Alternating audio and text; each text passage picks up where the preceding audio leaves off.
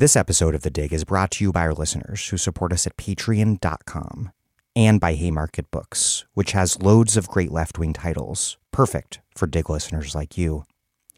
One that you might like is Assata Taught Me, State Violence, Racial Capitalism, and the Movement for Black Lives by Donna Murch.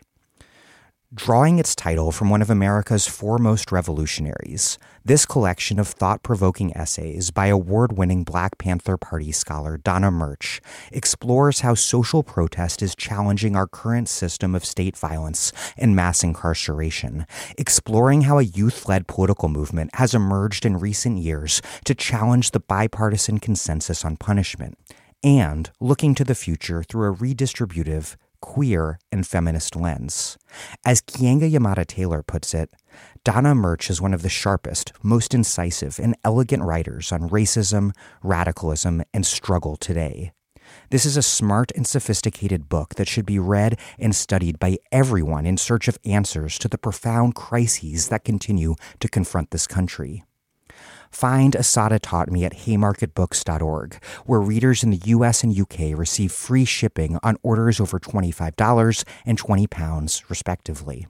Assata Taught Me, State Violence, Racial Capitalism, and the Movement for Black Lives by Donna Murch. Out now from Haymarket Books.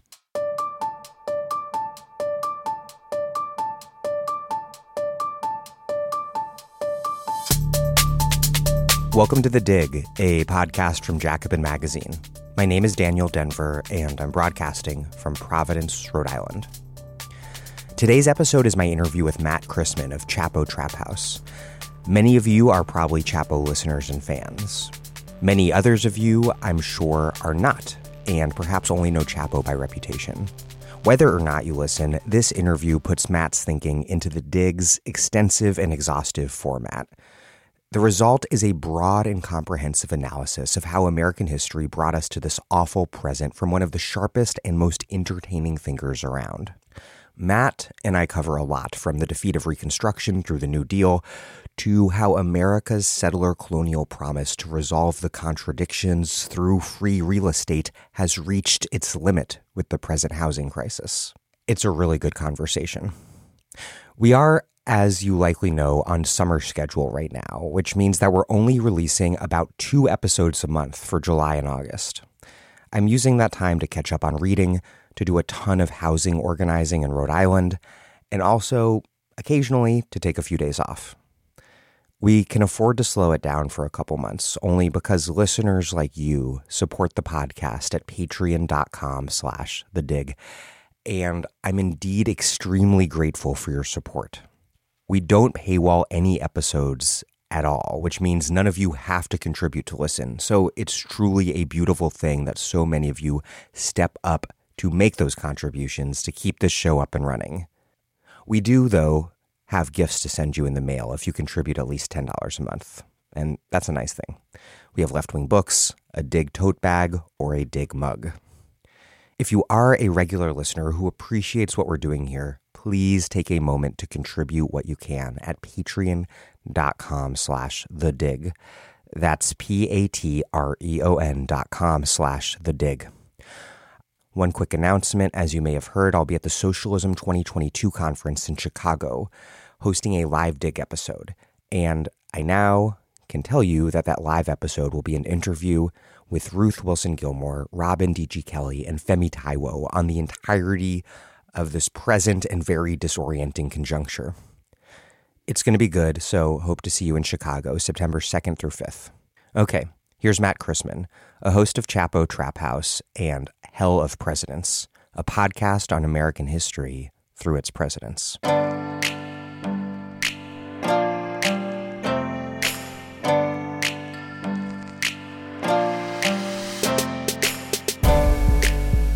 Matt Christman, welcome back to The Dig. Thank you for having me. It's easy to overemphasize how weird things are getting because I think the past was far weirder at the time than we tend to remember it in retrospect. But absolutely. But would you agree that American people do seem to be really unraveling right now in a way that is more intense, weird, and scary than usual? Absolutely. Like, this is one of those deals where you can say this is a process that's always existed, and that the past was absolutely much more weird than we remember it, because we only remember its artifacts, where they've been turned into a coherent narrative by like the dominant structures that have persisted. So we can't live that weirdness. But what we can do now is resonate our weirdness to each other in a way that we never had the capability of doing before, thanks to the good old-fashioned information superhighway. Like, this is a deal where you get an accumulation towards a inflection point, and then things are qualitatively different. Like, there's been a quantum vaulting into like a new world, like a new reality that makes the past a totally foreign country. Was the internet inevitably always going to be this enemy-producing meat grinder that our subjectivities are all processed through today, or is blaming tech missing the more decisive forces at work? I mean, I would put it broadly, when the bad guys lost when the bad guys won World War III, it was inevitable, because the notion of an internet, is, I think, part and parcel to any utopian socialist project of human liberation. Like, cybernetic technology is what conquers the price signal question, all those real issues that the Hayekians point out in the idea of planned economies. The whole socialist calculation debate. Absolutely obliterated by the amount of computing power we have and the ability we have to communicate to each other instantaneously. But that would have required those things being built under conditions of some sort of socialism, some sort of social creative process where we are brought into it as citizens instead of as consumers. And when the commercial internet emerges, that's the end of the game. And of course, the internet was developed by the state. There is no story of the birth of the internet that does not, at the end of the day, start with the government as prime mover. So therefore, you have proof that communism absolutely could have created the internet as we understand it, because it basically did. What happened then, though, is that this publicly created thing, people working for government wages, not to make billions of dollars in the private sector, building these things to the ability to experiment broadly without having it to boost profits in any sector. Pure research, you're able to build things that would be lost in the profit motive, would get sanded down.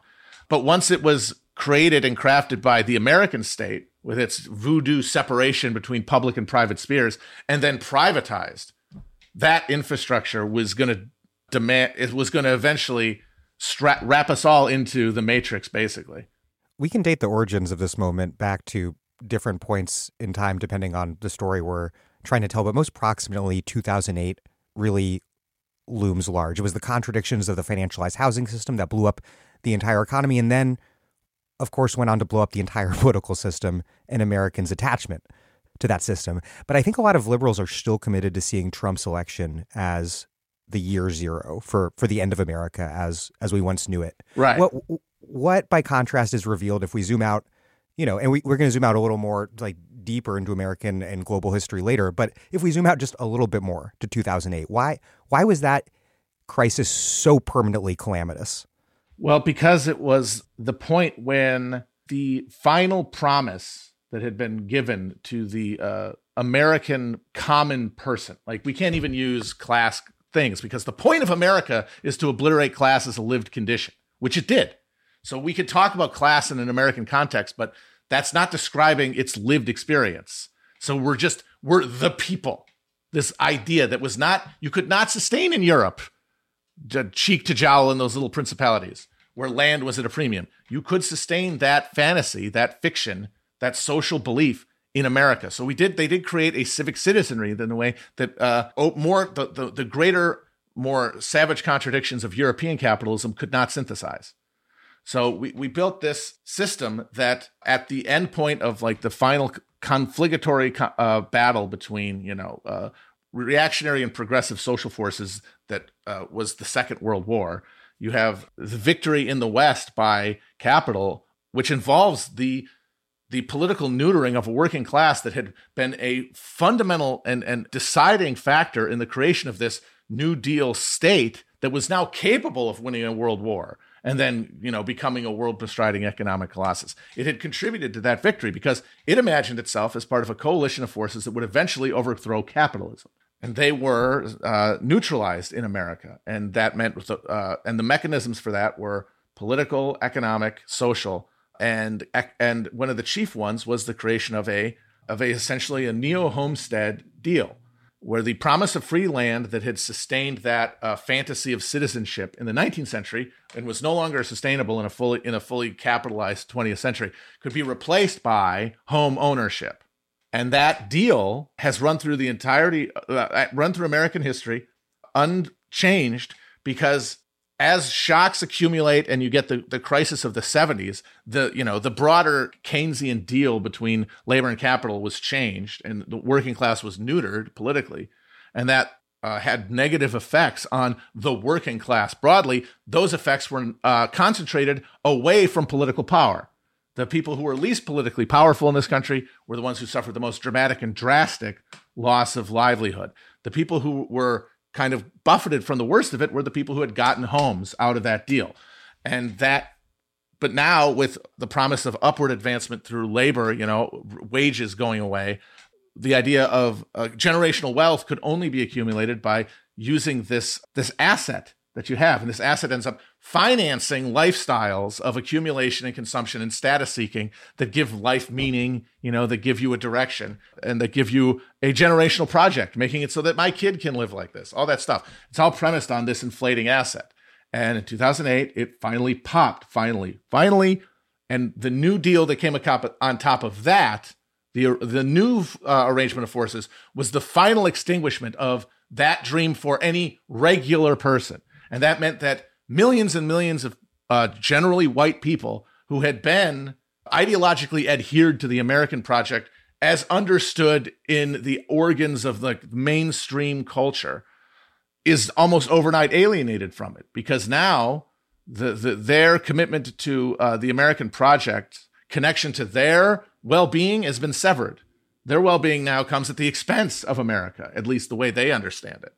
And that means that politics just almost overnight collapses away from these relatively stable polarities of acceptable ideas and discourse that had governed the center until that point. It really does seem fitting that this feeling of America running out of new frontiers onto which it can displace and provisionally reconcile the contradictions, what Greg Grandin writes about in The End of the Myth, that this is becoming so viscerally apparent right now with the housing crisis.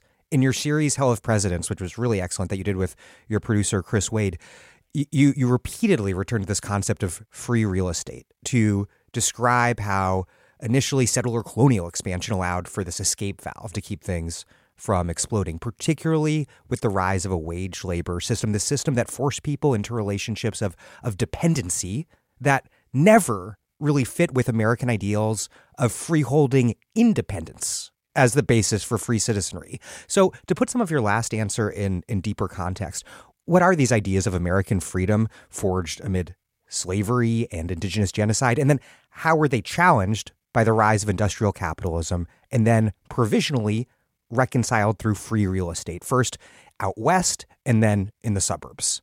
Well, Philip K. Dick famously said the empire never ended. And he was correct in that, because American freedom, and now freedom that is imposed on the rest of the world at the barrel of a nuclear weapon, is Roman freedom. It is freedom as it was understood by the slave-owning class of Rome. Freedom is freedom over. Freedom is not freedom to do. Freedom is freedom to command resources, other people. And that is, of course, a sustainable social value system if you have a completely self-contained and empowered elite in a class system. But that is an unstable formulation that, of course, over time, as Marx points out, eventually collapses from within, because it cannot sustain itself, because it cannot recognize the increased immiseration and alienation of the people that they master, because they literally cannot experience it. They are disconnected from it. So they will be destroyed.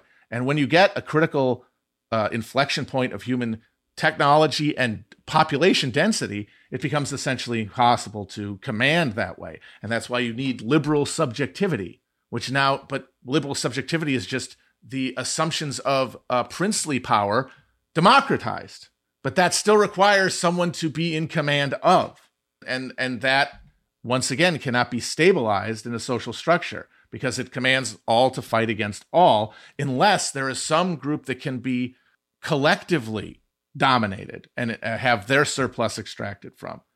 and then distributed to provide the consumptory element of kingly authority and power, the ability to consume rather than to actually like command control of land the way that like a feudal overlord would, because it can't sustain that level of conflict. That has to be sublimated away from the populace and towards an other.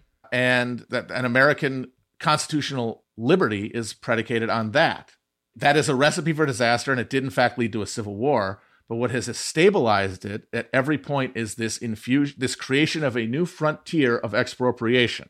Land that does not have to be fought over within a social structure, but can be collectively conquered and divvied up.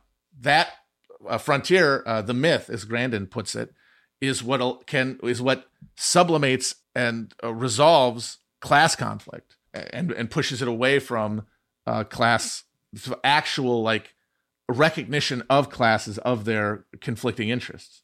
It is a literal land ownership. It is a literal land dominion at first because it can be. But as industrial capitalism emerges, the first fix is temporal and spatial. Like they're all some sort of space-time fix, changing conditions of social conflict for one. And one of the ways that was done is that the first generations of people who became industrial proletarians in America were immigrants.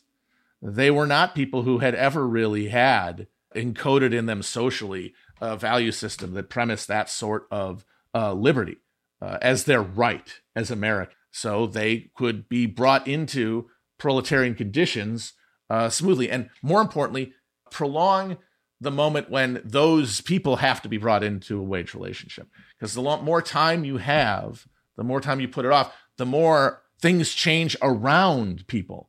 And they adapt to it without even recognizing what they're doing, and trading one idea for freedom for another one, so that it becomes, instead of I am free because I am sufficient by myself, I am free because there is no one above me, becomes I am free because I have ownership of land that is dominion of mine. Even though to exercise that dominion, I have to be subservient, be submissive, to engage in this wage relationship. But it allows me to feel that my work is moving towards that goal of maintaining my independence. And yes, we are now living at the end of that, when that is no longer a thing that people can imagine. Yes, many of the most reactionary, unstable American political actors are homeowners, but they are precarious homeowners. If not them, their children. They might, if they have more than one kid, then that means that seeing their children grow into adulthood means seeing them grow into precarity. And because they all think America is one way and supposed to be, and is yet through democratic means doing the exact opposite things that they want to be done, it means that they are now all going to look through everything through this funhouse mirror where up is down, because why would they trust anything coming from a structure that insists to them that this is how this country is supposed to work? Did wage slavery pose a different sort of challenge to the American ideal of independence as the basis of a free citizenry? Did wage slavery pose a different challenge to that than chattel slavery had? How did the destruction of chattel slavery, followed so quickly by the rise of the wage labor system, what were the differences between how these two different orders of dependency, how they were kind of justified or metabolized by this American ideal of freeholding independence? Well, I mean, it depended on how close you were to them. I mean, in the South, there was a cultural hegemony around slavery as a social good, which then therefore had to, by definition, reconcile class contradictions among white people. And that was John Calhoun's entire premise of supporting slavery, is that as long as there is a aristocracy of color, then there can be no politically damaging social conflict. Among people who lived near slavery in the South, people in the hills had a different opinion. They saw this distinction as meaningful because they could imagine falling, into a subservient position socially. And now here's a backstop to prevent that from ever happening. No matter how much they might fail in the market, how much they might struggle to get some sustenance from their dirt farm, there is only so far they can fall. And as slaves represent that possibility. Now, among northern yeomen who are more secure, that the concept of the slave is abstractly a competition with them for land, because, that is the question is it's not slavery or freedom in the United States. It's slavery or freedom in its expanding territories that really causes the Civil War, because the North is largely happy to let slavery persist contained. But when the question is, what will be done with this land? And everybody is going to be participating in one way or another in that vying for power, either by carving out a chunk of it themselves or voting for people to send to Congress to work on their collective behalf. This is a project, and it is going to be around free labor that allows for people to rise up and dominate and show their worth and mettle through struggle, or that will eventually lead them inevitably toward the condition of slaves, because they will not be able, as a small person, as an individual, to compete with the concentrated capital of this slave economy that destroys the little guy, as they say, the small yeoman class. Like white, non-slave owning white farmers were before the Civil War were a incredibly poor, desperate group of people. They were basically subsistence farmers. They were called dirt farmers for that reason.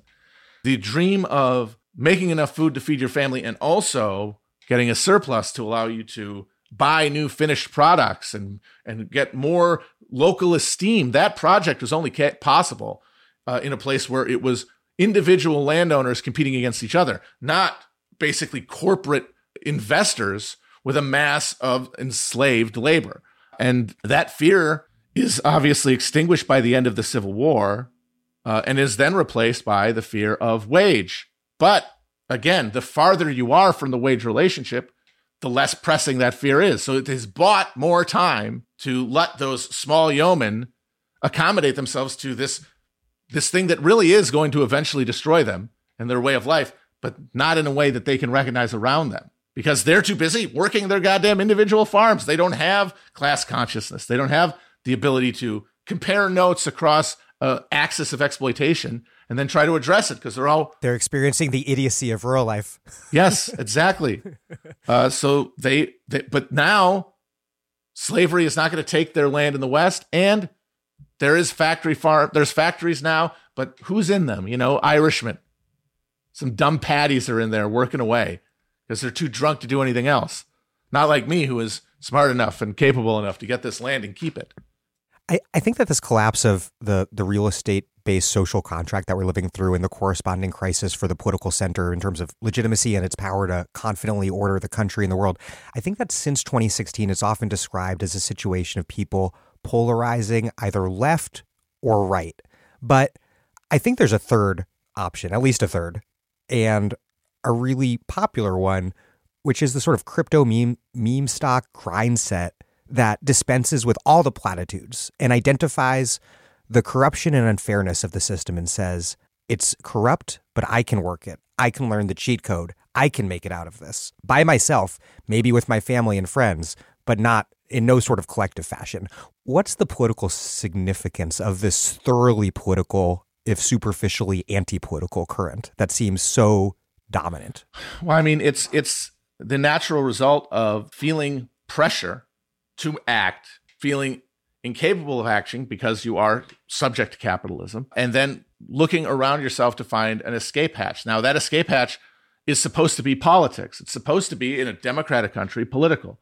That's felt sense of narrowing alternatives. Well, you go down and you write your congressman, and then you go down and you find out who's going to have the best ideas for fixing it. And then you go and you get them to, no matter how, depending on how anxious you are, how motivated you are to see change in your lifetime and rescue you from what looks like just this secular progression towards oblivion, the more you feel it, the more involved you can get. From posting a lot about it to actually going door to door, campaigning, giving money, just having it occupy real estate in your head. You're able to invest in that as a store of all that anxiety that you can't put anywhere else. And that is going away. People's faith that their political act to any degree can be meaningful, collectively, individually. That means that they're going to have to do something else to deal with this sense of anxiety. And that means every man for themselves. It means, how can I get out of this? How can my family get out of this? That's why the zombie genre is the most popular visual horror motif of the post 9/11 era. It's the recognition that there is no alternative. There is just decline to the point of total alienation from your friends and family, your neighbors rather, and only the hope of a technological lifeboat can sustain you. So that now gives you a new place to put your energies towards becoming independent, getting crypto so that you're not slave to the dollar and its and the mark of the beast that you have to use to buy or trade with, you know. And Donald Trump was elected largely on that pitch of, I'm the only one who will recognize and tell you that nothing can change, nothing will change, that this is a world of corruption and darkness, that American democracy is a fraud, but I know the secret tricks to work the system. Like Matthew Lesko can get you free money from the government. I can make the government work for you. Everyone who can like see me winking, because everyone who can see that and then be culturally attuned to its message because of their life experience, because we are being divided just into demographic tranches that have certain stimulus responses, and Trump shows up and hits everyone in the mind of the person who is desperate for something to change, totally alienated from politics, rationally, I might add, alienated from politics as a solution and a thing to do with their time, left wondering, okay, I don't have the connections to like make a bold move to get on that grind set. I work a dead end job and I don't have anybody to borrow money from. What do I do? Maybe I could vote for Donald Trump and he'll fix it. He'll be able, not for everybody, but for us, because we're in on it. And that's the ultimate. That's why Americans love being conned, because you can't be conned unless you are greedy. And it's the greed that creates the trust, the shared sense that both you are in on a secret. And that's what makes you believe from a subservient position to be equal to them, even though what you don't recognize is that there's another secret they know that you don't, which is why you will be eternally scammed. But now that's it. Everybody is like looking for a way out, and it's just a cascading series of con artists trying to get just a bucket of cash out before the house burns down. And that is why that's the problem I have most with the conception of the thing that's going to bring down America being some fascist regime, because the fascists are gripped by this exact same psychology and dynamic as well. There is nothing different. It is also a bunch of people who believe in nothing, seeking to get out while they still can, with enough to get it onto the lifeboat. The privatized economies that we all know are on the horizon, or we all believe are on the horizon, because we occupy the assumption that things are going to keep getting worse in one direction as long as people keep acting the same way they are. Well, since I'm acting the way I am, and I can't imagine any other way to act, I'm going to assume that every other person is in this same dilemma. Therefore, I can assume that this is how things are going to end. Of course, that's not true. Events are, stochastically arrayed around us, and we encounter events that rearrange conditions instantaneously. The weeks where years happen, as Lenin talked about. And like we cannot plan and chart a course of what's going to happen on a linear trajectory, because we can't account for those things. But that narrative we have for ourselves soothes us away from the hard work of being vulnerable. Is it fair to say that passive income is the new free real estate, but without anywhere near the capacity to create durable social and political forms? Yeah, it's like it's a life raft. And the thing is, you can get mad at that person for going after the life raft, but the alternative is doing what they have been doing, which is treading water with everyone else. Now, the life raft isn't real, but they don't know that. They're motivated along a rational axis because they see politics doesn't work, but they don't know enough about the economy. None of us do. They don't teach it to us to know, oh, this is just a chimera. This is an illusion, because it's ratified in every place they look because they want it to be. The internet gives us the ability to only see what we want. Even if we hate looking at it, it's what we want to see. It's doing something for us. It's pleasuring us in some self-destructive basal way, or we wouldn't be doing it because we have total freedom over what we look at. That's the whole demonic genius of the internet, is it gives you an illusion of total freedom. Meanwhile, everywhere you look, what you're gazing on is going to be structured by your basest instincts, because that's what the internet is designed to reflect to you. We always talk about the crisis of the center. I mean, I do at least, and I think it's a frequent theme on Chapo. But yes, it's like one of three chords we can play at this point. But do you think that resistance liberalism melding with never Trump conservatism does represent some new basis, however unstable, for centrist politics? Because obviously these are the easiest people to make fun of. But I mean, it is a formation designed to win the stable and upwardly mobile urban middle class homeowners. The psyche of liberalism is these two poles, two groups of homeowners, suburban basically and urban ones, at war with each other. And they are the two largest demographically aligned groups of American voters, aligned at like such a deep level that they are able to coordinate without coordinating, which is what, democratic politics is supposed to allow classes to do. Used to allow the working class to do, no longer does. That is going to win them. That's going to win the suburbs that went for Biden in 2020. But the problem is that while that is happening, the Democratic allegiance from anyone who doesn't have a faith that their passive income streams in the form of their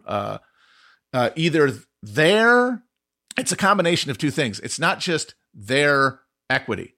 When we're talking about these urban rich voting types who command the Democratic Party now and are the source of all their triangulations. That yes, they have equity. Their kids have jobs. Their kids went to college and won the lottery.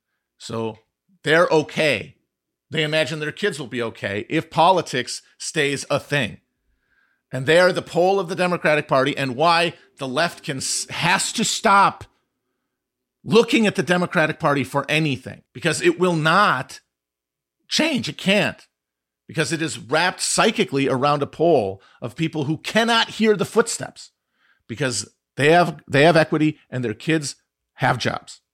Not just jobs that they can imagine are going to get them the corner office one day and their own home or whatever, even though, of course, they're middle-aged and they don't even have homes, probably. They have student debt, but their parents can imagine, that because they eat at Sweet Green every week, that they're doing okay.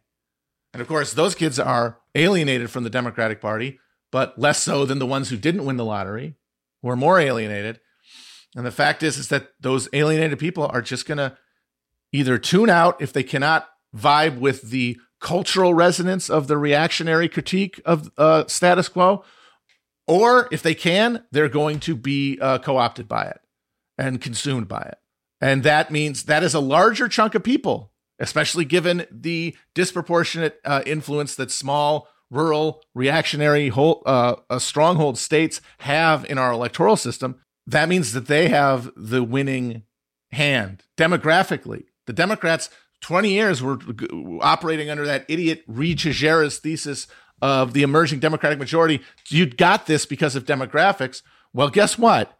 If you create a civic reactionary nationalism, yes, is racist in all the ways you say it is, but from a different cultural vantage point, the result of people having a different diet of cultural consumption does not look racist, and is therefore appealing to people who find other elements of its narrative appealing. So you're going to see, and you are seeing, a huge shift of non-college educated minorities to the Democratic Party. I believe it is official now that white college graduates are now are now a larger share of the Democratic coalition than non-college minorities. Yeah, I wanted to talk about educational polarization, actually, which refers to the rightward shift among people without a college degree, and the leftward, I want to say leftward, the Democratic Party oriented shift among college. See, that's the thing, is there's no left. This is supposed to be a movement between three things: institutional politics, and then a middle class reactionary class politics, and a working class politics. But that is gone. So instead, you only have this schizophrenic battle within the middle class, because the working class is literally a spectator to it. They can engage in it, and they do, but only as hostages to one structure or the other, and it will only eventually be sublimated into fealty to the Democrats, or if they're alienated from that, to non-voting, non-political participation, which is the option that these people always forget, and the most important one by far to the rightward shift in this country, is not some big shift of the Reagan Revolution was not just powered by some huge shift among blue-collar Democrats to the Republican Party, but also a tuning out of working-class voters that has persisted. And that combination of things means the Democrats are doomed. The people, all the smart, savvy insiders who know everything you don't, they are the real, most only true black-pilled people on earth, because they have literally looked at a charred hellscape future for themselves and decided it's actually, because it is the best we can do, it is therefore, as Dr. Pangloss said, the best of all possible worlds. And yet they're striving into the goddamn iceberg. I don't know if you've followed like recent coverage of education polarization in the New York Times from like David Leonhardt or Nate Cohn, but the issue, the way they frame it, is basically college graduates becoming too woke and driving uneducated people into the Republican Party's arms. But I, as annoying as various iterations of identity politics can be, I refuse to believe that pronouns or whatever are the motor of the past half century of American history. That's because people think, because if you're in this thing, if you're locked into one of these libidinal relationships with the political process, like all these college educated people are, including everybody who talks about this question, really, they all went to college. Don't front on me on here. Some of them, there's a few precious organic intellectuals, but the vast majority of the people you listen to went to college. So you're on the inside of this thing. You imagine that relationship persists beyond like the perimeter of the self-elected political spectacle consumers that we are. If you have dropped out of politics, if you've decided, that's all bullshit, then that tractor beam isn't there. The attention that you are paying to it is not being paid nearly as much outside of this bubble, really, which means that when you see something alienating, it's only being watched by people who want to see it. Everyone else has already made a prior decision to tune all this bullshit out. And if they keep getting nothing out of politics, some of them will have gotten so addicted to it themselves that they'll have to pick a side, but a lot of them will just tune the fuck out. And that is the invisible third leg of this dialect that people that's dialectical relationship that people are missing, is that the people we're trying to reach are not within the cone of meaning. They're outside of all of our ways of understanding politics and imagining a relationship to them, because all we can think of when we think of doing politics is arrayed around the actions of our political system. They act first, we react, because we have no power. So with what the Democrat Party does, what the Republican Party does, that is how we have to orient ourselves. And that means that we can only orient ourselves around a public ritual and not issues, but framing of issues that is not illegible outside, but disregarded outside. And that more and more, the people who are most actually sensitive to how bad things are because they're touching it with their bodies as opposed to being protected from it in a cocoon, their pain is going to be translated into some kind of action. And it should be meaningful, collective political action. But the containers for that are no longer part of the set of cultural markers that form the identity of the people who need to be goddamn organized yesterday. Then what's a more materialist account than this idea that's getting pushed that education polarization is a result of college students' political correctness, propensity towards cancel culture, whatever, having upset the traditionally moral and simple-minded working men of America? What's the actual motor behind these conventional political coalitions collapsing and being rearranged the way they are? It is a schizophrenic breakdown of the middle-class liberal subject. That's what politics has become. And wokeness is part of that, but it has exactly the same function as every other part of it. And what it is politics dominated by two factions again, the rich landowners, or the rich the wealthiest landowners, who are generally owners of some sort of fixed asset, some sort of material, an extractive or a productive enterprise.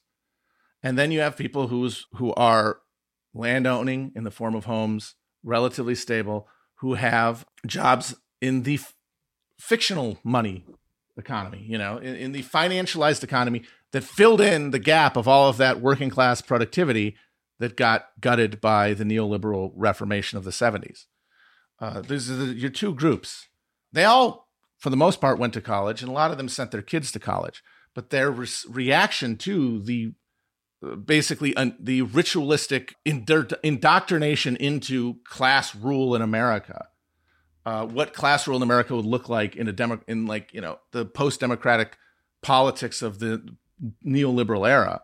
And they came out with different responses that are conditioned largely by their personal, a combination of their demographic profile and their individual life experience. They either came out of that indoctrination as possessors of a liberal idea of, they both come out as liberals. And that's the important thing. They both come out as fully believing in only one thing, themselves and the concept of humanity as a collection of unreconcilable individual consciousnesses. That is what they all agree on, deeper than anything they learned in a specific class, which is why talking about being indoctrinated in college is so funny by Marxists or whatever. Like, you are, just by your social relations with your other students and the faculty and the people who work in the fucking lunchroom, you are getting an understanding of the world that is far fucking deeper than any class syllabus is ever going to touch. So they believe in that. They all believe in that. And they believe that, furthermore, that capitalism serves their goals in that context. But then there comes the question of their continued misery. They're still alienated, because we all are. That's the grim joke of capitalism, is everyone is alienated under capitalism, regardless of what your actual relationship is to capital or your subjective felt one is. And that alienation must be expressed politically. And it can either be expressed politically, it must be expressed politically in the seeking of a good. For the liberal, as for the Puritan going back to the founding of this country, virtue is submission to God in some form or another. The other pole of that, the sort of reactionary psychology, is the opposite, that virtue is to be God. Virtue is to dominate in the fashion that God does. And then their politics are all just a skeleton on top of that. And every issue that we end up talking about, they are spontaneously deciding by paying attention to it to be the thing we care about. And then we can only, in the backwash of this, more alienated, less fixated onto this political structure, because our experiences of it are so radically different. We have none of the confidence they do in its structures. We just have to react to them. And then our politics reflect that. And they are poorer for it. And I think people say that's a black pill, but only if you assume that people acting together through the veil of politics, it doesn't also have a cumulative social effect. And that through people doing that, new structures cannot be constructed using the machinery that we have all around us, using the technology. And I think that will always be true as long as human consciousness exists. You said that what Biden and the Democrats would need to do in the face of the systemic impasse, what they would need to do is appeal to the people. And yet that is fundamentally and precisely what they cannot do. They can't do it. What would an appeal to the people look like? And then what is it about the Democratic Party that makes that so impossible to imagine ever happening? Because you're not just making some pat Marxist critique that liberals always are ineffectual and feckless. There's something particular about the moment. I would say that I don't actually know specifically what a Democratic Party being mobilized from the top towards a goal of actually getting people to try to do politics for their self-interest, like the thing that you're supposed to do with politics, and not just vote, not just give money, but all this other stuff that Democrats exist to foreclose. If they were going to flip the switch and do that, the only thing I know is that we would be living it if Bernie Sanders had become president. I think that the real promise of the Sanders campaign to me was not universal health care being a reality in America by 2028. It was not any specific policy being victorious. It was a context where an attempt could be made from the commanding heights of a culture that has been fully atomized and media mediated to kind of break through all of the succeeding levels of conditioning that are having us sleepwalk into apocalypse, to basically wake us up, and it would be, Bernie would be the fucking hunchback of Notre Dame in the White House bringing a bell. I don't know what that would look like. I don't know if it would have succeeded. It's very likely we're too far gone for it to work. I mean, you could argue the evidence that we're too far gone is that he didn't win at that moment in history when he was so much called for. And it didn't happen maybe because this isn't the world where that kind of thing is possible anymore. But again, that is not blackpilling, because we still have to fucking live. But anyway, that is what I think a lot of us who are really despondent about the current moment wish for. I know for myself, I just think if I was living in that timeline where Bernie Sanders is president right now, and we have the exact same confluence of crises accumulating, and he hasn't been able to do anything about any of them. Maybe we don't have a war in Ukraine, I don't know. But like, who knows if they don't do some shit. Like Truman didn't want to go to war in Korea, you know what I mean? I have no idea, but there would be a thing to do every day. There would be a chain of actions that would radiate through all of the mediating institutions of consensus reality that we partake in every day, and give us a prescription for what's wrong, an embodiment of an alternative, and a plan for action. Now, again, no idea if we have the resources to turn that into victory or if we've been liquidated in turn. But my God, it would have been a thing. It would have given us all the things that we all know we're lacking, and the things that we're doing, everything we know is bad for us to distract from. It's that gnawing thing that makes everybody miserable all the time. And Bernie was the promise of direction and everything. And they are vast. Every spiritual accumulation that comes with a motivation towards a goal. A will to power is a war. It could be that will to power could have been collectively collated and expressed. And who knows what could have emerged from such a confluence in such a moment of crisis.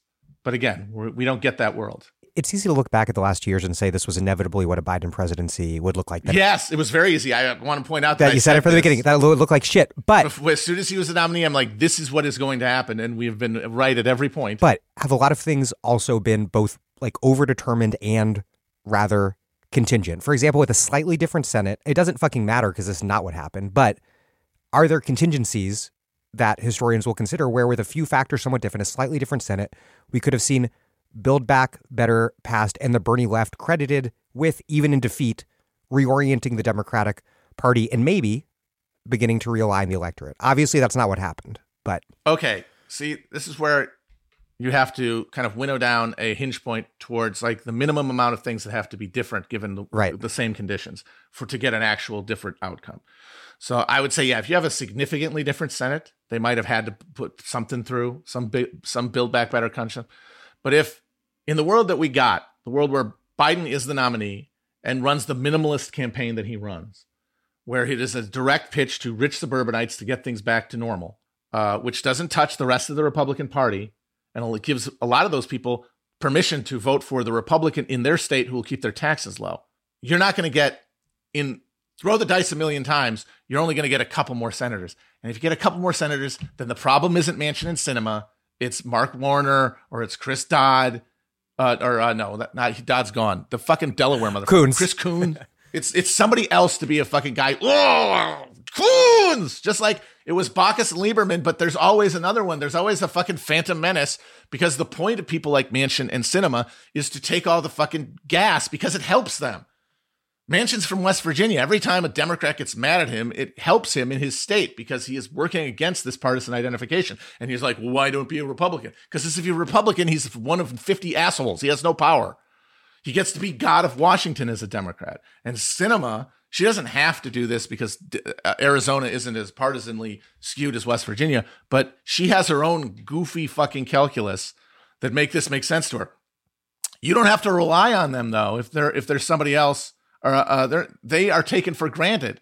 And then it's like, well, of course you can't get Manchin or Sinema, but if we could have had him, if we could have had someone that beat Coons here, like replace Coons, then we could have had it. And that cushion moves depending on where the target was. The cushion was 60 when Bumbler was president, and they got it, and it still didn't work. It wasn't enough. They did 61. Fuck out of here. Filibuster-proof majority. Incredible. Will never happen I think again. the great reckoning that we all had was 2020. And I know that that's very, the people who are directly involved in this thing think it's the most important thing. But it's like, well, it's the biggest, most recent thing to have happened, and that it's the last election. And more importantly, it's the election in a cauldron of all the crisis that everyone who is seeking the overthrow of capitalism has all in their fucking marrow known we're coming. The reckoning is here. My God, where are we? How are we oriented? How are we situated against it? And the answer was the Sanders campaign. And it was just not enough. And we all have to reckon with that one way or the other. And I think one thing that is an obstacle to clear vision is the tempting desire to go, oh, if they'd done something different, there would have been a different outcome. If they had followed my specific politics, they would have gotten more voters. Therefore, my continued war against my enemies in the ether is justified because they're the reason that this didn't work. But if you look at how the election played out, Bernie was always going to lose if the electorate was people who vote in Democratic primaries. Because as we said, the MSDNC, caring about politics requires an adherence, a spiritual adherence to the political process, which accumulates at the top of the income arrangement. Because America has worked for them and always has and continues to. So they are going to seek people who affirm that. So they're going to find a reason that Bernie isn't good enough. Of course, most of them said it's because it wasn't realistic. And of course, the LOL is now, oh, really? Mr. Realism, how's he doing? How's his agenda going? What? Exactly as bad as you said Bernie's would be, only there's nothing to do but watch him fucking fall asleep in the Oval Office and have fucking mental spazzes every 15 minutes, breaking down like a fucking robot who's been asked a logical contradiction. These sparks are flying out of his head. That's what you got. And you couldn't vote for Bernie because you might get this. No, you would have had a coherent response to crisis. What it would have been victorious or not. And that's the thing. They're all afraid of losing because they're more adhered to the institutions and structures that give them their comfortable lives than they are to radically changing a trajectory that for them is not disastrous, is not apocalyptic, can't be felt that way, can only be maybe intellectualized as, oh, climate change, yes, very big concern. Oh, fascism. But they only ornament their politics with it. They're always going to be motivated by their material commitment to capitalism. And so they will never, no matter how many ads you put on TV, no matter how good you do in the debate, get enough of them. Because eventually they'll coalesce all of together around you. Even they will get rid of their vain idea that they're actually choosing from between different color swatches, actually. No, that's not white, that's taupe. That's not off-white, that's eggshell or whatever the fuck. Eventually, though, as we saw happen, somebody says, okay, quit fucking around. We have to win this thing. And then they will coalesce around what they can all agree on. And what they could all agree on in 2020 was the Democratic Party, as represented by this literal corpse that was filled with the Democratic Party. And now it's like, oh no, politics involves actual human beings having to communicate agendas that, represent some sort of pole of action and values, and he can't do it. What bugs you the most about the panicked liberal fixation in response to Trump? Is it the Democratic Party's own unacknowledged deep complicity in it all? Is it the ineffectual procedurality? Is it on the complicity point, I'll add that it's not just Democratic participation in neoliberalism or the war on terror, mass incarceration, but the fact that they are actively boosting the most right-wing Republicans in primaries around the country, the same thing that Hillary's campaign did with Trump to brilliant effect in 2016. But of all these things, what is it that drives you the most nuts about how liberals react to Trump? The thing is, at this point, I'm not mad anymore because I see all of this as unavoidable. Like, given their priors, they have no other thing to do. Like, it is insane to watch them bang on about January 6th and then prop up the most right-wing candidates in primaries. You're like, how that destroys your argument. But it is totally internally consistent. And in fact, the one demands the other. Because you see this crisis landscape, you all agree that you cannot do anything about it without fundamentally undermining their own positions within it, which means no one will step out without being replaced. But they still do have a desire to win elections. I mean, they do want this machine to still be around. And a lot of them do honestly believe that Republicans will just stop having elections if they win again. So they like their phony baloney jobs do sort of depend on this dance continuing. So they do have an actual motive in wanting to win. And of course, they get more offices, they get more access to insider information for, all the criminal shit they do. So like they have actual motives to win, but they cannot adhere to any collective politics because that goes against their narrow interest within the party, because a mass politics would overthrow them because they are part of the problem and recognized as such. They are not trusted by those who would actually like fill the ranks of this new army of engaged Americans. So they would be overthrown. So they can't do populist politics of any kind. So that means they have to scare the suburbanites that someone is going to upset the apple cart. And that's the Republican Party getting rid of our legitimizing institutions. Like, look, we're able to buy and sell so freely and do so well and have our property values go up year after year because of legitimate institutions that everyone accepts the authority of. If you just take over the government and overthrow all of our preciously arrayed democratic rituals, you're going to potentially fatally break this institutional faith and drive people into rebellion with the state at a degree that is not profitable, basically. Like, it is a bad business decision. And that is the pitch to the suburbanite who they can only look at anymore. It's the only place where there's growth. Therefore, it's the only place they can put their Sauron eye. And so if that is your goal, if that's it, then the best thing to do is the way you beat a snake out of a cane field. You bang on two sides so it has to go between them. So you do January 6th and you go, look, Trump tried to fucking do a stone cold stunner on his Secret Service team so he could go and lead the mobs in January 6th to behead Nancy Pelosi. And then you make sure that the person that your Democrat gets to run against in their districts that fall is someone who goes, Donald Trump actually is great and the January 6th was good and the election wasn't real. You need that because what if it is a Republican in their district? Because remember, this is a midterm.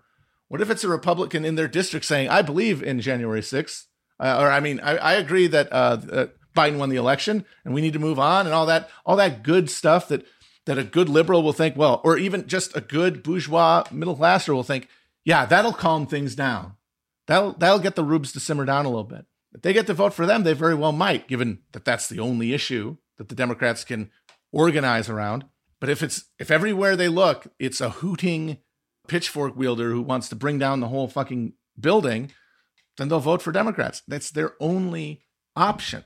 They do not have another thing in the playbook. They could do it collectively, but they don't act collectively. It is individual self-seeking bureaucrats and apple polishers and PMC psychos who only want to advance themselves. Because if you actually cared about politics and the polis, why the fuck would you work in it right now?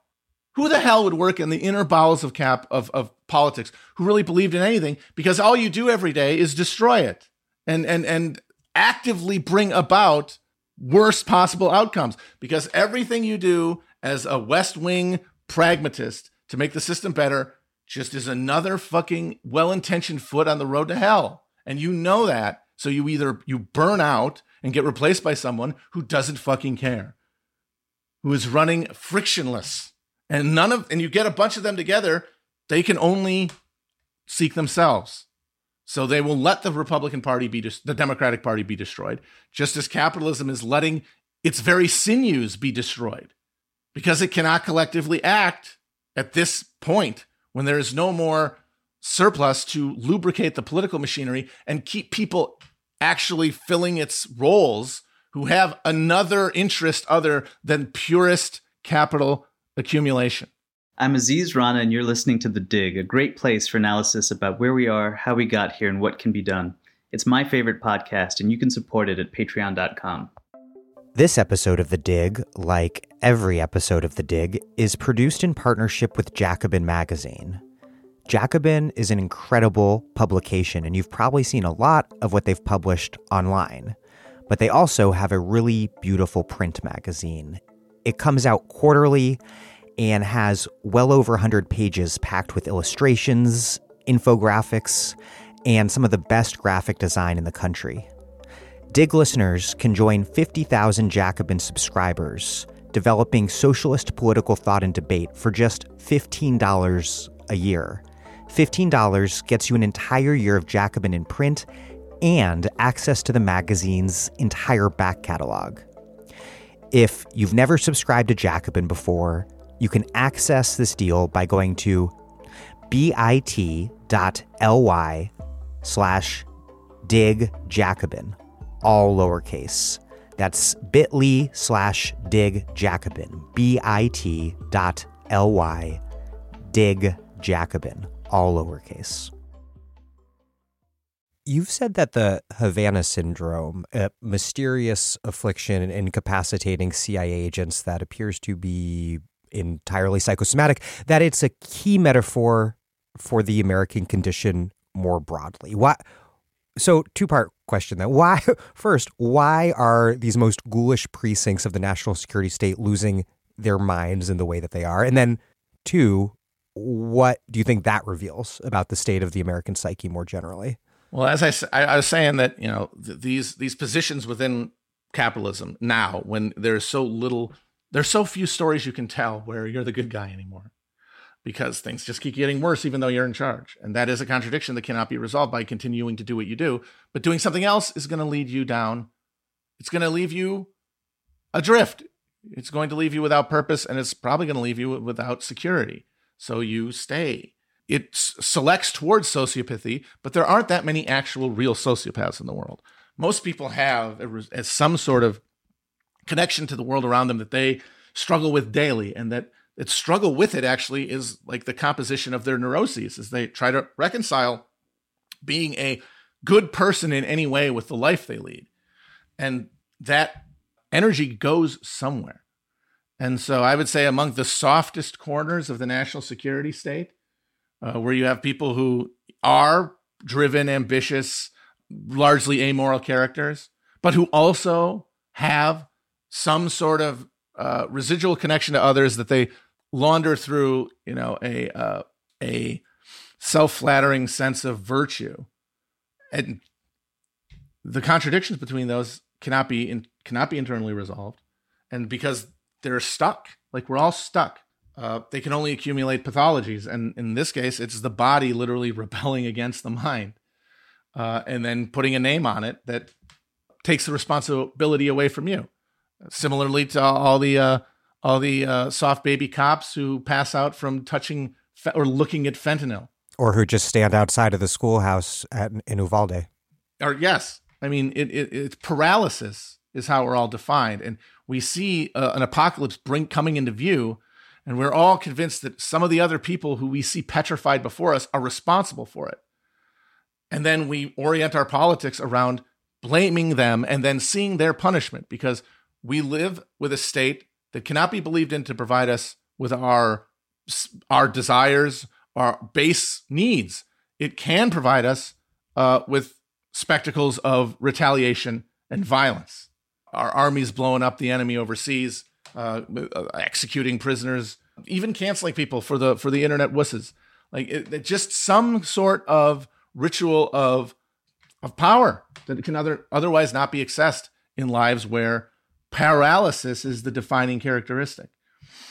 And so politics becomes just a battle between two different fantasies of revenge. And that is another reason that the Democrats are doomed, because their suite of neuroses is all around avoiding having to do violence. And in fact, abjuring from oneself a sense of violence and accumulating and hoarding instead a sense of personal virtue. Because, of course, all the violence is being done by others. Yeah, like who you don't take responsibility sublimating for. that violence through American institutions of law and order and locking him up. Locking him up, exactly. But like lock him up, oh, big deal. Oh, Trump's going to get frog marched. It's so narrow and it's so appealing only to this strand of people for whom Trump is the ultimate interloper, who blame Trump because they cannot conceive of anyone else responsible because everything else should be working properly.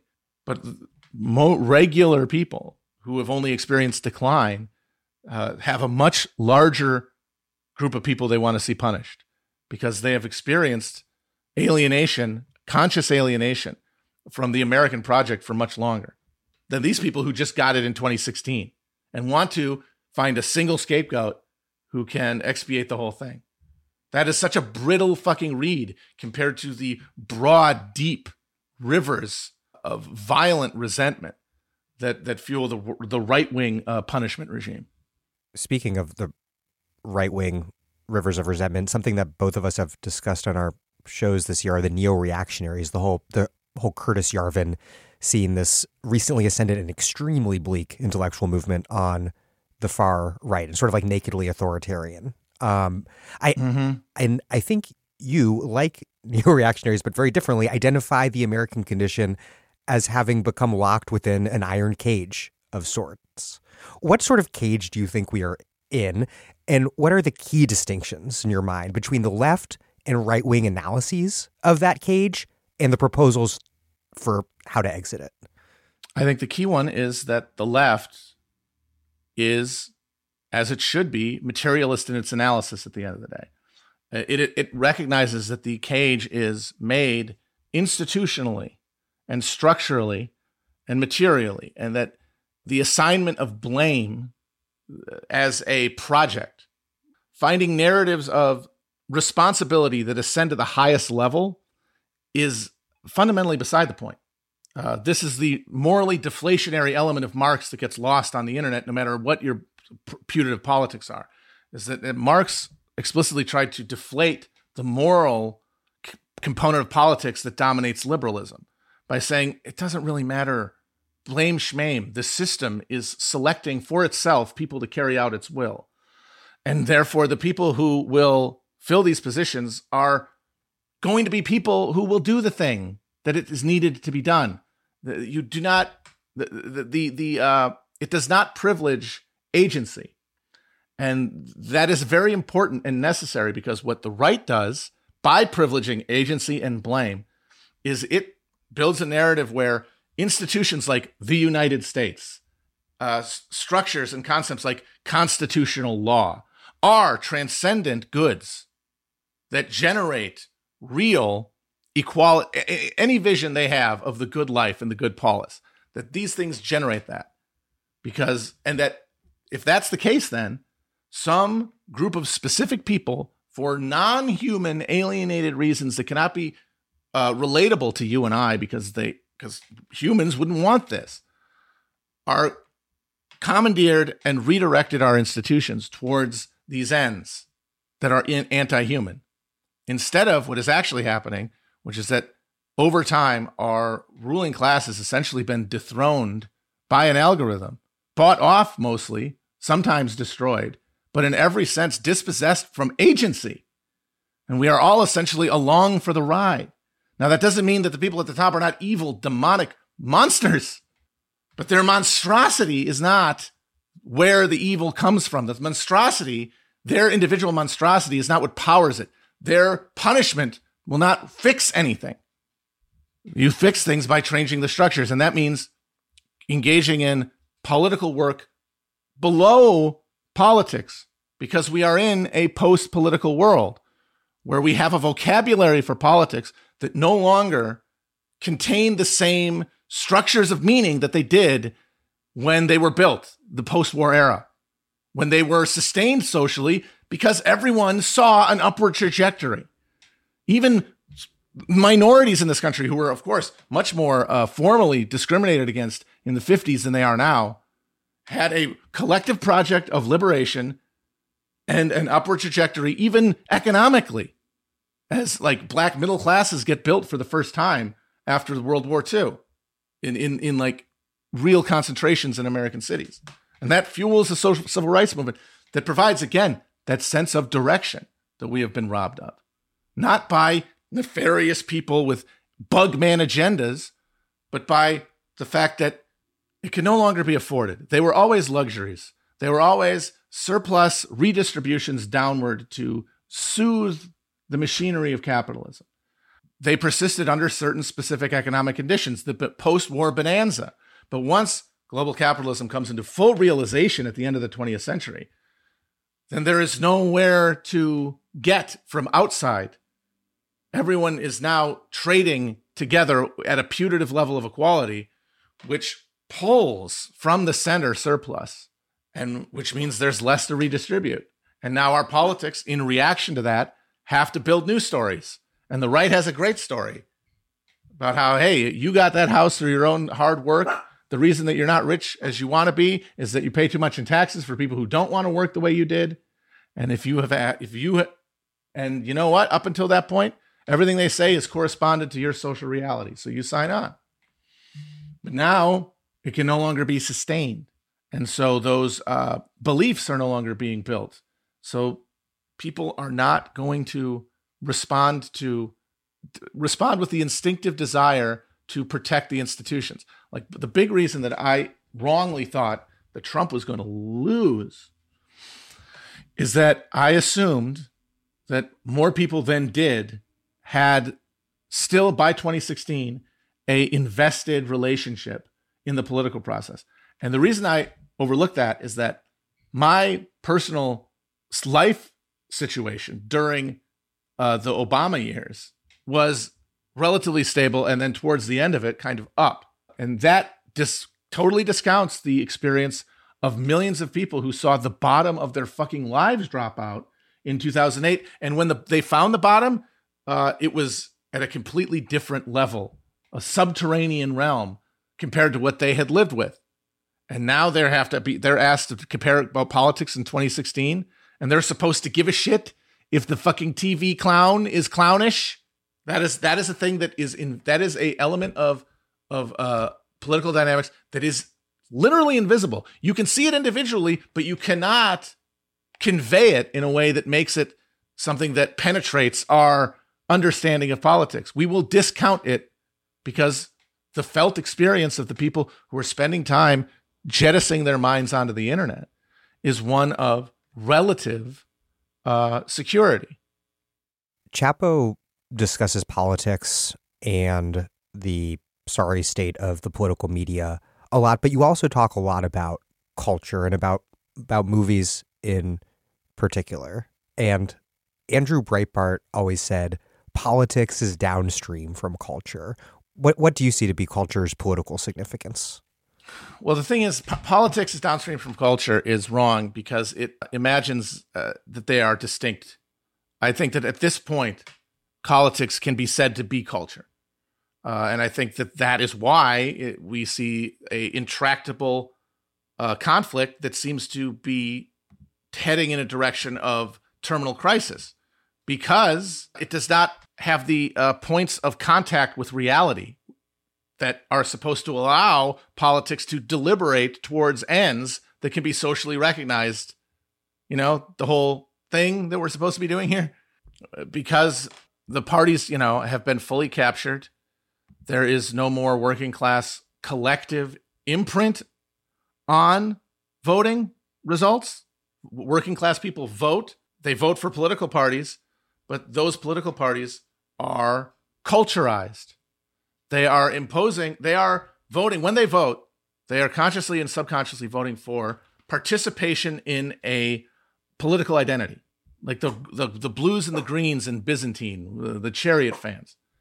So if we assume, as I said, that politics, culture, same thing, politics, essentially a facet of culture, a subgrouping of identity that one can organize around, but doesn't have to. You really don't. People think you do, but you really can opt out if you want to. It doesn't mean you don't have a political agenda or ideas. It just means that when you think about who you are in relation to the world, that definition does not have conscious political connotations. You can live that way. Many people do. And they're living, I would argue, more rationally than we are. I think we are at this point, the genuinely, we're the lotus-eating, salt-licking freaks at this point. But your vote is in reality an adherence to this cultural subset, because policy is determined outside of democracy completely. The thing in your heart that makes you vote for a Democrat because that is connected to the misery in your life, your politics cannot address that misery. It can only address this funhouse reflection of it in a sterilized cultural context. Then, as I said, the state can act according to culture, and that's why it's wrong to say, oh, it's just culture war when we're talking about, trans issues or gay issues. It is culture war, but because the state can still punish, as part of the culture war, it can enact punishment.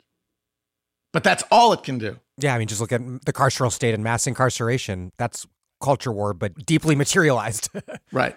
Exactly. So people want their culture to be political because they imagine if everybody watches this and gets the same idea from it I do, then that will cause some sort of phase shift towards a better world.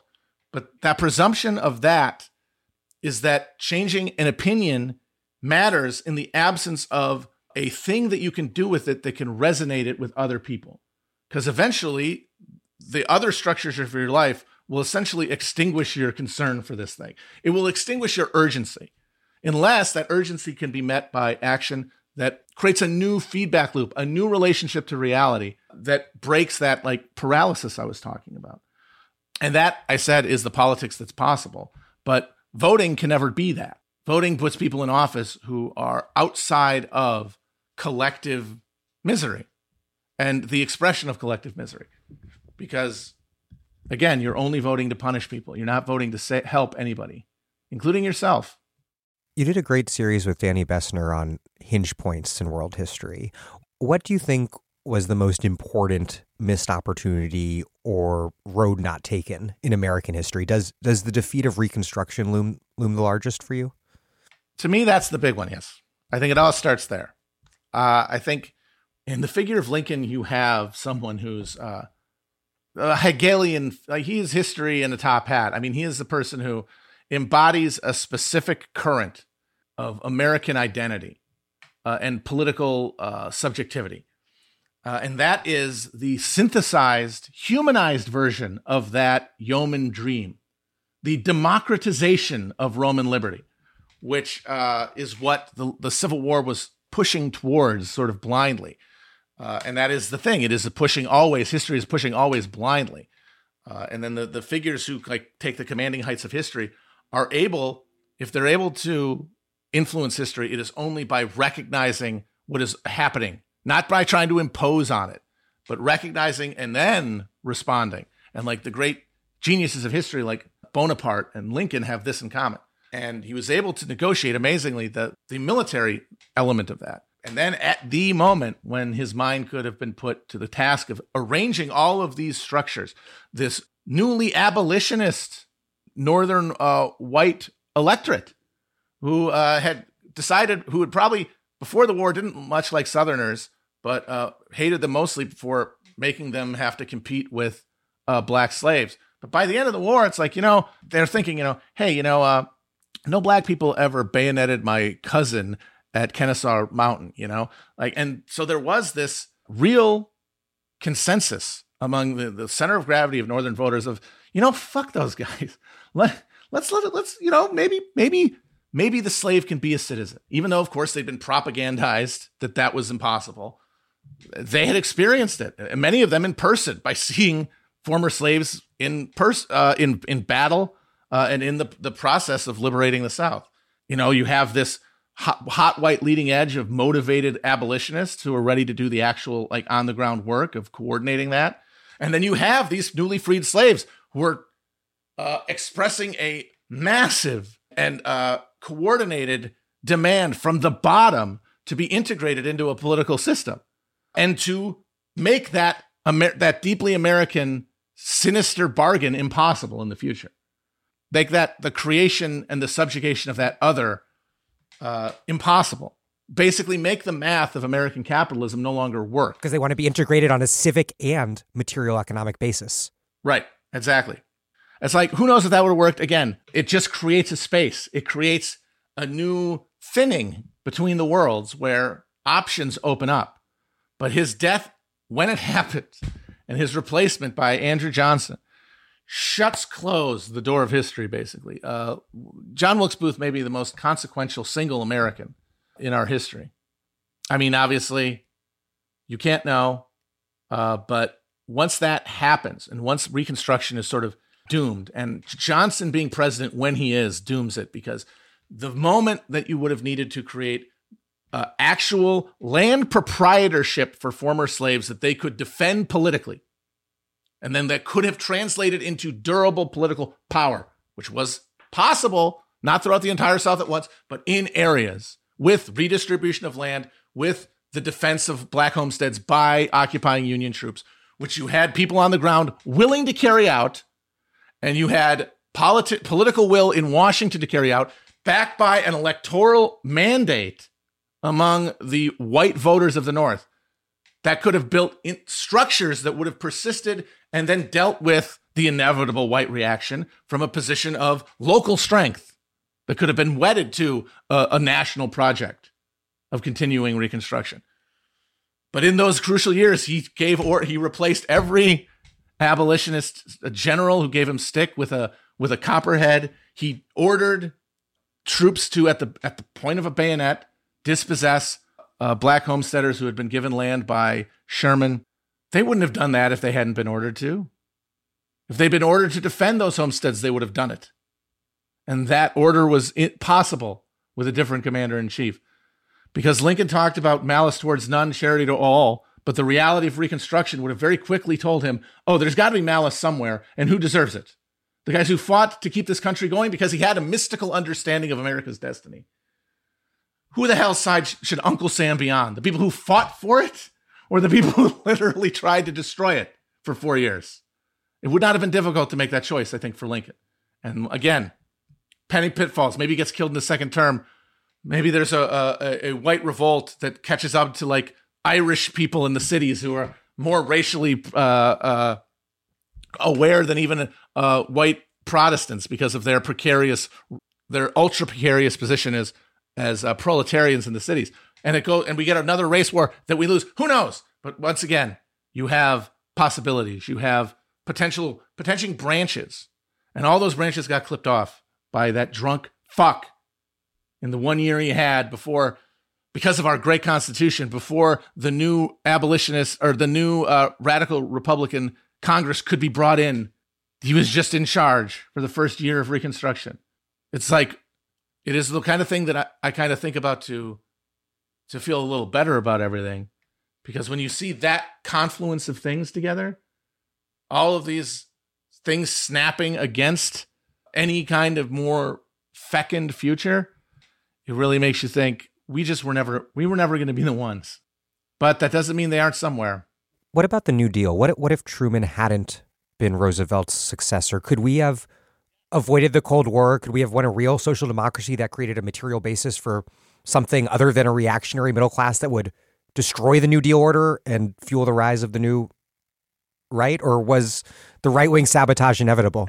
Absolutely. And this is how it works. Like, this is how historical causation works when you're like trying to follow a process as it accumulates across time, is that you have to go farther back to get more consequential hinges, because as time progresses, as I said, doors close, branches are snipped, and it means that the number of contingencies that can be pushed in one direction by concerted action go away. So absolutely, if you have a Henry Wallace presidency there at that crucial moment, staffed by a bunch of actual communists and fellow travelers connected to a wildly mobilized labor movement that was doing a strike action that it hadn't seen since the 30s, and millions of working class veterans returning home with military training. Holy shit, you have recipe for a conflict with capitalism that could have honestly resulted in something other than a nuclear conflagration, which is what the Cold War could only have ever led to if it had gone to a fighting point. But like something in America at that point, who knows? But that hinge point is much less contingent, much less narrow than Lincoln. As I said, if Lincoln lives, you have this whole explosive possibility. Lincoln's second term. That's up to Wilkes Booth. But Henry Wallace is replaced with Harry Truman because at the 1944 convention, the left wing of the party did not have the horses to keep him on the ticket. The party machinery put its foot down and insisted on the hack from Missouri, Tom Pendergrass's man, Harry Truman, as the price for getting clearly ailing and infirm FDR, who the left of the party had put all their chips on, let him get an unprecedented fourth term. And there was not sufficient power within the party to prevent that from happening. You know, you could say the same thing about getting Johnson on the ticket, but that is another thing that's more contingent because Benjamin Butler turned it down. Benjamin Butler, who could have taken the bloody shirt, or he could have, instead of waving the bloody shirt like he did in Congress in Reconstruction to pass the Ku Klux Klan Act, he could have waved the bloody top hat of the beloved martyr Lincoln's assassination and used that as a justification to pursue a putative Reconstruction. This is the Civil War general who went from Massachusetts kind of corrupt machine guy to hardcore abolitionist. Massachusetts Coppermouth, yes, to a hardcore radical Republican. Yeah, an amazing transformation. But he was on the cards. He just turned it down. They were looking for a Democrat. But the party put its foot down in 44 because the array of forces had not cohered to prevent it. And so you look, well, why hadn't the forces come together? Because of the stake through the heart of American labor that race represented in the time between the Civil War and the end of World War II. Why does this history matter? This is something that Matt Karp has written about and something you discussed with him on Chapo. But in recent years, there's been this liberal emphasis on historical inquiry as a way to like expose this country's original sins, as though that act of indictment will have some sort of liberatory impact in the present. And then of course the right has mobilized against this because America is not bad. America is good. Right. Well, it goes back to that psychic politics of blame that I talked about. The premise of the liberal historical fixation that is currently going, that is represented in Flagship Born by the 1619 Project, is the search for human agents to blame for our condition, which is, as I said, the exact opposite of the left-wing analysis of historical action. Like when morality is necessary in your day-to-day life. It has to fuel you in your engagements, but it has no real place in a study of how we got here because those people are gone. Those ghosts have fled. We have to look at it dispassionately. And the liberal reaction to this sense of like panicked paralysis of, oh no, things are only going to get better. And even if I'm rich and I'm going to be okay, I'm going to have to watch it all get worse and feel bad about it because I'm doing okay. Because remember, this is the side that feels guilt as opposed to the other pole that feels nothing but rage and a desire to punish a scapegoat othered. They blame themselves, but they want to because they cannot punish themselves commensurate to what it deserves. They can only feel bad. They can't, if they're responsible for how bad things are as they actually are, given their moral calculus of like responsibility for capitalism, especially if you want to go Maoist third worldist on it, they should be scouring themselves. But they don't want to do that. They would much rather take a portion of themselves, alienate it, project it onto another, and then blame them. Because like the real engine of 1619 is that white guilt. It is a desire to find some other white people who are like me in every other respect, except they have a bad sickness of the soul, an evil, a racism that is historically and generationally responsible for why we're here. And so therefore, in the here and now, they can be made uncomfortable, and that can be my politics. You said that perhaps the best case for hope right now is that none of us have any good reason to believe that we have any clue what's going to happen next, which is obviously not a guarantee that things will turn out well, but what sort of fatalistic pessimism should that insight warn us away from? How should the humility of knowing that we don't know what's happening or where things are heading shape how we think and act politically? As I said earlier, the thing that keeps us sort of paralyzed and politically self-indulgent is that we imagine that we can see the world around us clearly enough because of we're leftists, we're not besotted liberals or reactionaries. We see the world through a materialist lens, and we can see the darkness that is consuming us and is extending into the future. But because we are of the left, we don't fixate on moral blame and guilt and anger and blame is because we recognize at every level the specific confluence of coercion and consent that go into participating in capitalism, and that coercion exists at every point, and that coercion and consent are both functions of a redistribution network. Like it does redistribute profits because it cannot fully collect all profits at the top, because then you don't have willing participants within the actual machinery of capitalism itself. To get willing participants, there needs to be some inducement. And that inducement that we assume, or that inducement, which is what keeps us sort of paralyzed, that allows us to justify our positions, is that, well, anything else would be worse. This is at least giving me X in the moment. But increasingly, it's not. Increasingly, those consent-producing inputs are being reduced drastically.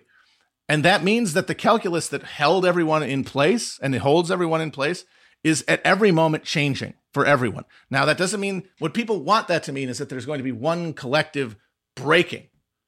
But that can't happen. Well, the closest thing we saw was 2020 in the summer, when you saw crisis coming together in such a way that you basically demanded an explosive response. And it was directed at worthy targets, but it could not be contained, channeled, institutionalized, because it was just the individual collective explosions. What is going to be built throughout this process of immiseration and crisis is individuals having their own individual moment of snapping in small groups collected around common experiences, collective continuing experiences like work, Amazon, Starbucks, like where they are communally exploited by a common exploiter.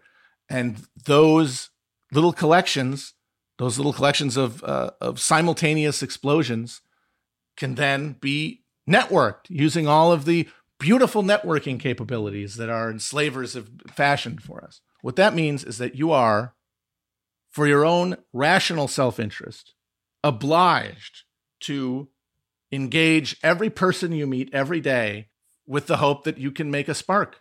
You're required to, not by some Puritan, self-denying fantasy religious conviction to please some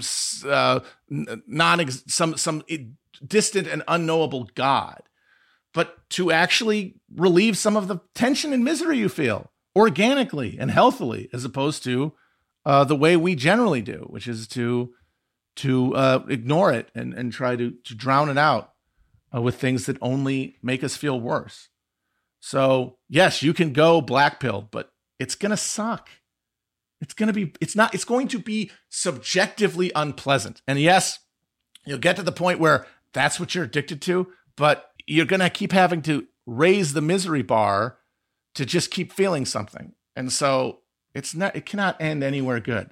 And that doesn't require religious belief. It doesn't require hope in any abstract concept.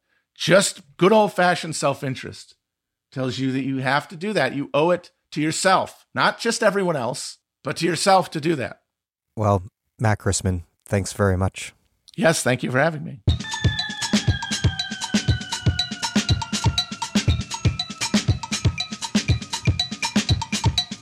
Matt Christman is a host of Chapo Trap House and of Hell of Presidents, a podcast on American history through its presidents. Thank you for listening to The Dig from Jacobin Magazine. As Marx once said after noting that, the tradition of all dead generations weighs like a nightmare on the brains of the living. While other podcasts have only interpreted the world in various ways, our point is to change it. We're posting new episodes every week, usually, though July and August, not so much, less regularly. The Dig was produced by Alex Lewis and recorded at WBRU in Providence. Music by Jeffrey Brodsky. Our communications coordinator is Tamuz Frankel. Our senior advisors are Thea Rio Francos and Ben Mabey. Check out our vast archives at thedigradio.com. Follow us on Twitter at The Dig Radio, and please find us wherever you get podcasts and subscribe. If that's on iTunes or another such site, please also take a moment to rate and review us. Those reviews help introduce us to new listeners. But what really does that is you telling people that you know in real life or even on the internet why you like the show, why they might like the show, why they should listen to the show, etc. Please make propaganda for us. And please do find us at patreon.com and make a monthly contribution to help keep this operation up and running strong. Even a few bucks a month is huge.